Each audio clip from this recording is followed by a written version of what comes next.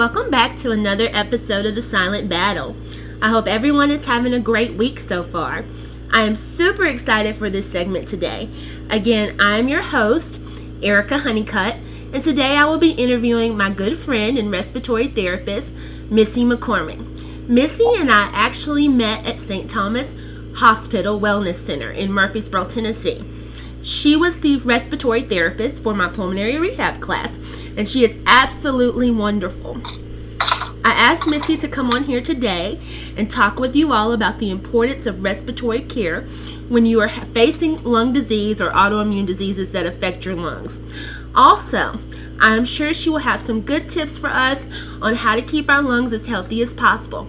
Welcome, Missi. Thank you for being part of the Silent Battle podcast today. Good morning, my friend. I'm so happy to be here. Thanks for having me. Absolutely. Can you tell us about your background in respiratory therapy?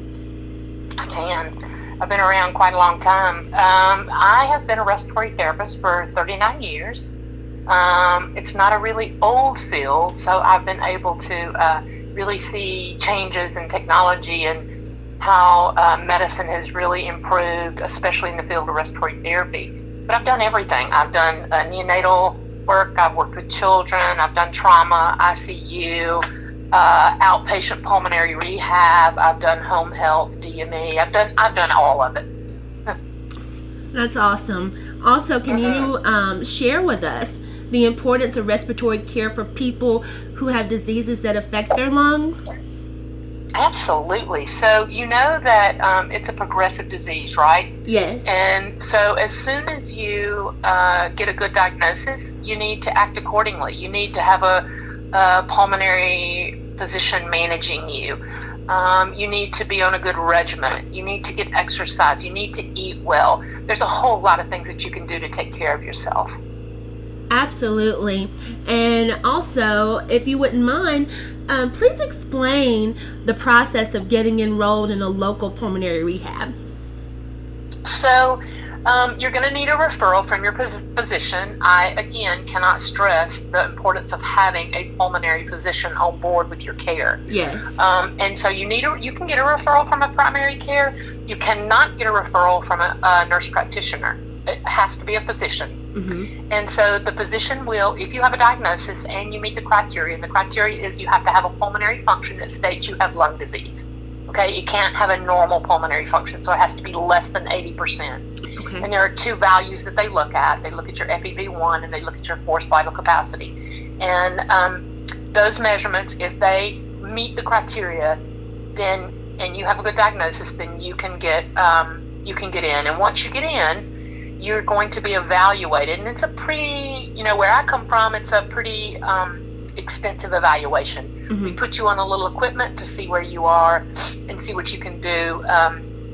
In that respect, we do a 6-minute walk because we want to see how your oxygen tolerates any kind of activity and what you need in regard to staying at a certain oxygen level while you work out. Mm-hmm. And that's pretty much it. Once we do the 6-minute walk and you've done the spirometry and you've got the diagnosis, then you start. Now, does insurance cover pulmonary rehab? Insurance does cover pulmonary rehab with those things I talked about, that diagnosis and that criteria to meet the program. And most everyone follows Medicare guidelines. So if you have insurance, they usually pick up 80% of it, and then your co-insurance or your secondary or whatever will usually get taken care of. Some people may have a little out of pocket, but not much. Now, how can attending a local pulmonary rehab help your lungs? Like, what exactly do you do in the class? Oh my goodness. So we know that exercise, we also know there is no cure for these things, right? Right. So, and we know that it's progressive, right? Right. So we want to make sure that we help you understand the mm-hmm. importance of why you're here. So exercise keeps those symptoms at bay. So when you exercise, you're making your muscles stronger, you're getting blood flow, you're doing all these things that are helping, and that's really it. The bottom line is we want to help you with a better quality of life. We want to teach you about how to eat, how to do your meds, and how to sleep, and right. Seriously, so many things. And the exercise is key. We keep your symptoms at bay if you exercise to a great degree, because you get better muscle strength, right? Makes sense. You're strengthening your lungs, yes. Yeah. And can you share with us some safe, easy breathing techniques that can be tried at home if felt comfortable? Oh, sure. So we do these so we all know that anxiety can get somebody completely, profoundly wrapped up, especially Absolutely. when they're breathing. Yes. And you can just start breathing, and you can cause yourself to pass out. I mean, you can cause yourself so much anxiety that you have these physical manifestations that are terrible, and you think you're going to die. Oh, yeah. So I tell everyone, there's a technique called pursed-lip breathing, and it's primarily for people that have COPD, an obstructive process. Your lungs are like balloons, right? You take a deep breath in, the balloon expands. You blow out, the balloon collapses, right? Well, people with COPD have these floppy little lungs, or floppy little air sacs, and so they don't completely compress. So you've got this extra air in your chest that you've got to get out, because you have nowhere to take any more air in, right? You've got this box, right? And then the balloon is full. You got nowhere else to blow the balloon up. You got to do something. Hence, you're causing yourself lots of shortness of breath. Hence, you're causing yourself anxiety, right? Right. So we have a little maneuver that works well if you do it correctly, and that's the key. You have to do it correctly. So you take a breath in for 2 seconds. You blow that breath out for 4. You take that breath in through your nose. You blow that breath out for 4 seconds. Okay, I want it twice as long as your inspiratory phase. And the key is you got to press those lips together, or purse those lips like you're getting ready to give somebody a big kiss on the cheek. And when you do that, you take the air in through your nose for 2 seconds. You blow it out for 4 with your lips pursed. It absolutely helps you get all of that waste gas, that carbon dioxide, out of your lungs, so that you have more room to get air in. So even people, and you have to really talk yourself, and the mind is pretty powerful. If you talk yourself into something, you make your mind up, it's very helpful. So if you talk yourself into being calm and letting this work, in through your nose, out through your mouth, you have to really focus on it. You have to be present. Okay. It really works. It does work. Yes, I use it all the time, and so I like I said, it works. It works wonders. And I tell people that don't necessarily have an obstructive process. They may have something else going on. Just sit and be calm. In through your nose, out through your mouth. Go someplace in your mind. I don't care where it is, the beach, whatever. Calm yourself down. Think about your puppy, whatever it takes. Yes. Just be calm, because it will work. Because the more that you are worked up, the harder it is for you to breathe. Yeah, exactly. And I've seen some people just get really completely wrapped up, and it's so frightening. I can't imagine, but I have family members that come in and they're like, I don't understand. He looks so healthy. Well, he's not. His lungs are not healthy at all. And so it's a very deceiving thing. And people don't understand always why their loved ones are so sick, because they don't look at. Some do, obviously. Some don't. And I tell them, you know what? Take a coffee straw. You know what a coffee straw is? Those tiny little coffee straws that you get everywhere you go to get coffee, right? And you put that in your mouth. You put a tight seal around that. You hold your nose. And you breathe through that all day long. And then you come back to me and let me know how that worked for you. Because that's what happens with their loved ones. That's what happens with people that have difficulty breathing, that sometimes don't look like they're unhealthy. Yes. It's terribly frightening, and it's difficult. It's difficult. Yes. So I get it. They do too. They'll come back to me, a family member will come back to me and say, holy cow, I tried that for 5 minutes, right? Yeah. Because that's actually a very good way of explaining it, because that's how it feels, honestly. Yeah, it's tough. What is the best type of exercise to strengthen your lungs and build lung capacity, and why? Well, so any kind of movement, Erica, any kind of movement is going to have an impact on all your muscles. Okay, so I'm a firm believer in getting somewhere first in a medically in a medical surveyed program. because you don't want to go out there hard in the paint and think, well, I can do this. Right. You need to be supervised so that we can tell you, okay, this is what you need oxygen-wise to work out. This is where I don't want your heart rate to go over. And some of these people can get to their, their heart rate, their high target heart rates really high. And we set those a little bit lower because we don't want them to get so exhausted, or something happened bad to them. Right. So we have to be very slow. So we tell everybody to go to a medically supervised program first. Get everything you need to know. Get all your parameters set. Okay, I need to use 3 liters of oxygen. I need to do this. And then once you graduate from the program, from a medically supervised program, they're going to tell you, hey, once you walk a mile, why don't you go to the gym and get on the treadmill? Why don't you do this? Because to be honest with you, Erica, what does everybody have to do every day? Walk. Exactly. So the biggest thing is we want you to be able to walk and it not be dangerous for you. So you need to be supervised so that we can see what's going on.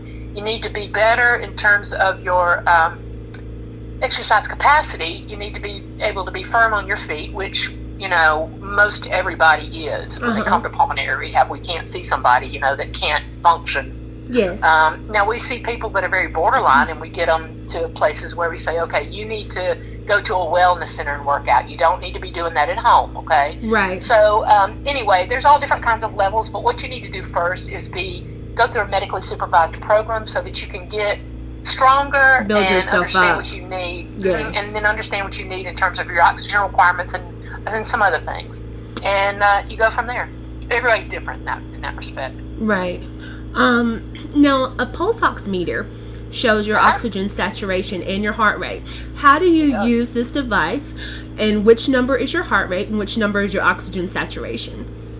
Well, so that can be kind of tricky because some of those things, if it's upright, it's usually that your sats are on the top and your heart rate is on the bottom, but they're not all like that. It can be opposite. You can also rotate it, and when you rotate it, if you turn it sideways, the numbers will change on you. Right. So what you should see up there is SpO2, and that's your oxygen, and HR, and that's your heart rate.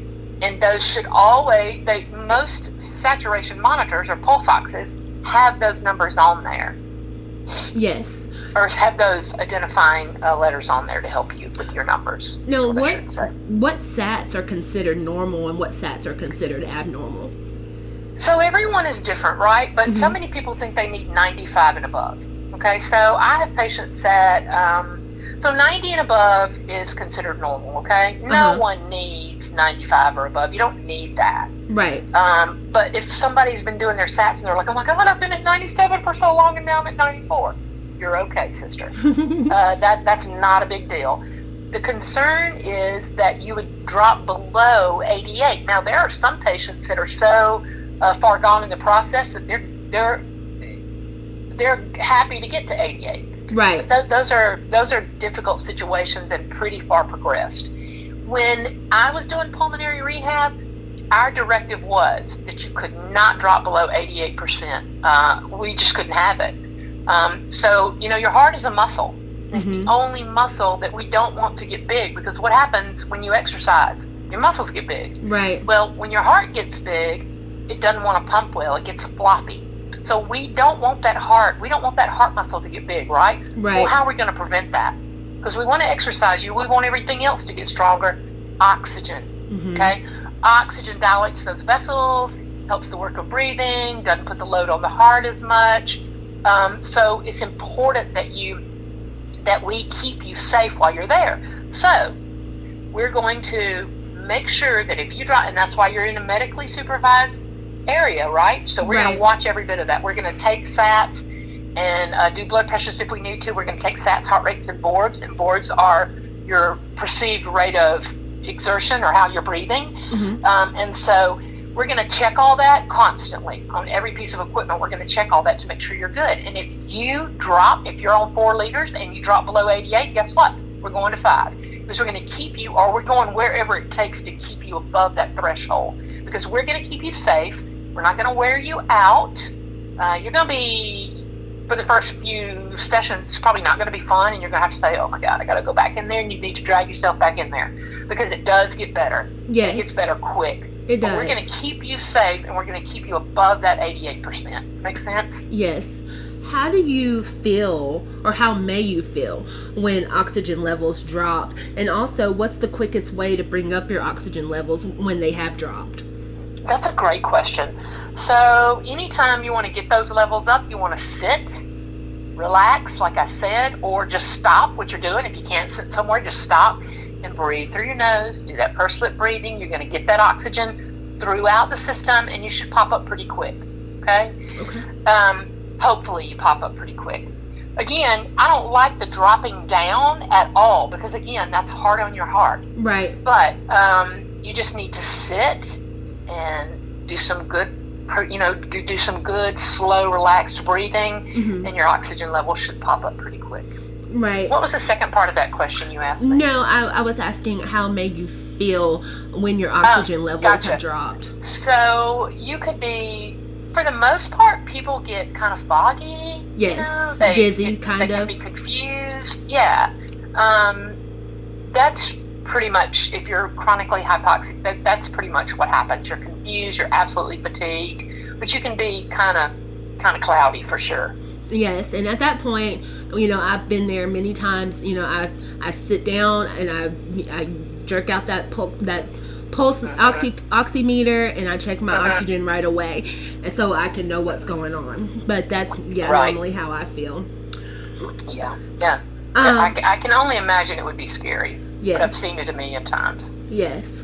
I know that with my disease, sometimes I have a lot of mucus that's in my lungs, especially in the mornings. What's the best way to clear mucus from your lungs?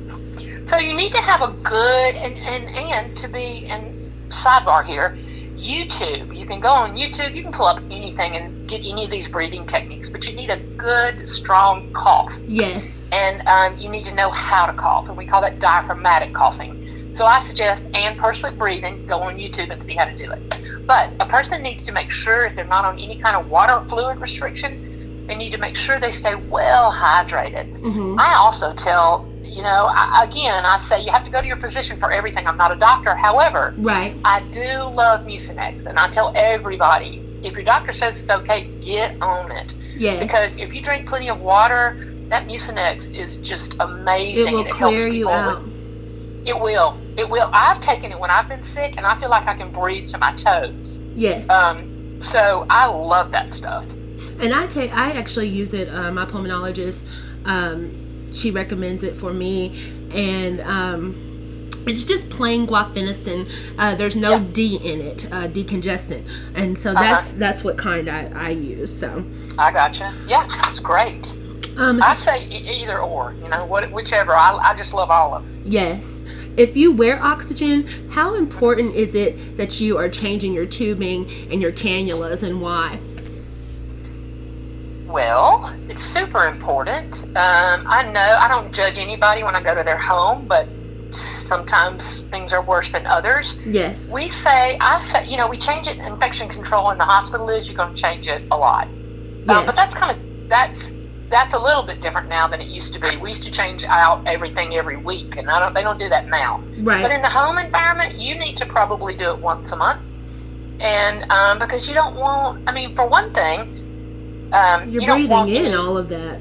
Yeah, you don't want to get anything. You don't want to get sick from something that's dirty. But on top of that, the cannulas will break down from the grease on your face. Yes. The oils on your face, not grease, oil on your face, and it makes that plastic hard, and that's not comfortable. No. So you want to do everything you can to make your life as comfortable as possible. So keep that thing clean, because it's going right into your lungs. Everything that's in that cannula is going straight into your lungs. Right. And so keep it clean, and it'll be more comfortable as well. Do you have any tips for folks out there listening that wear oxygen and that suffer from dry nose and nosebleeds due to wearing oxygen? Well, the biggest thing I can tell you is that you need to have some kind of moisturizer. You cannot use any kind of any oil-based anything, okay? Right. So there are water-based solutions that you can put around your nose and mouth But the biggest thing is you need humidification, and I would say a water bottle. People really don't like to use water bottles because if you have a problem in the night with your concentrator, it's usually that your water bottle is not hooked up correctly, or it's cross-threaded, when you screwed it back on after you put the water in it. So people, they can be a pain in the behind. However, they can be very necessary for some people.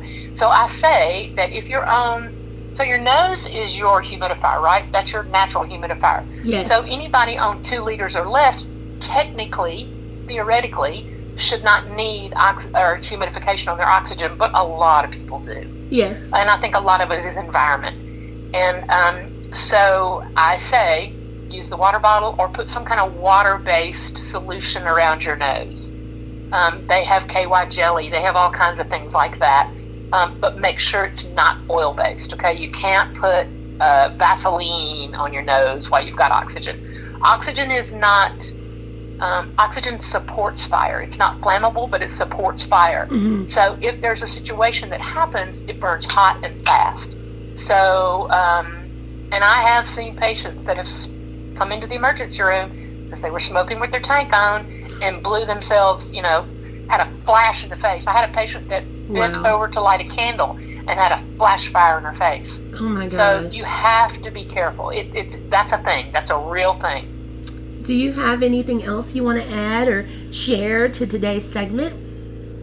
You know what? I just love you, and I think you've done so well, and you are just the epitome of the perfect patient. And I hope that this podcast does really well for you because it's such a needed conversation to have, and you are the perfect person to do it. So I'm really proud of you, and I'm so happy that you invited me here today. It's been pretty cool. Well, I just love you too. And again, I appreciate you so much for coming on here today with me and allowing me to interview you. It's always a pleasure talking to you. And I know this interview really educated and helped a lot of listeners out there. I hope so, and I'd love to come back anytime. Well, remember, if you out there have any questions or comments, please email me at thesilentbattle2022@gmail.com. Again, that's thesilentbattle2022@gmail.com. And always remember, life is tough, but so are you. Everyone have a great rest of the day and a great rest of the week. Bye-bye. Thank you, Erica. Bye.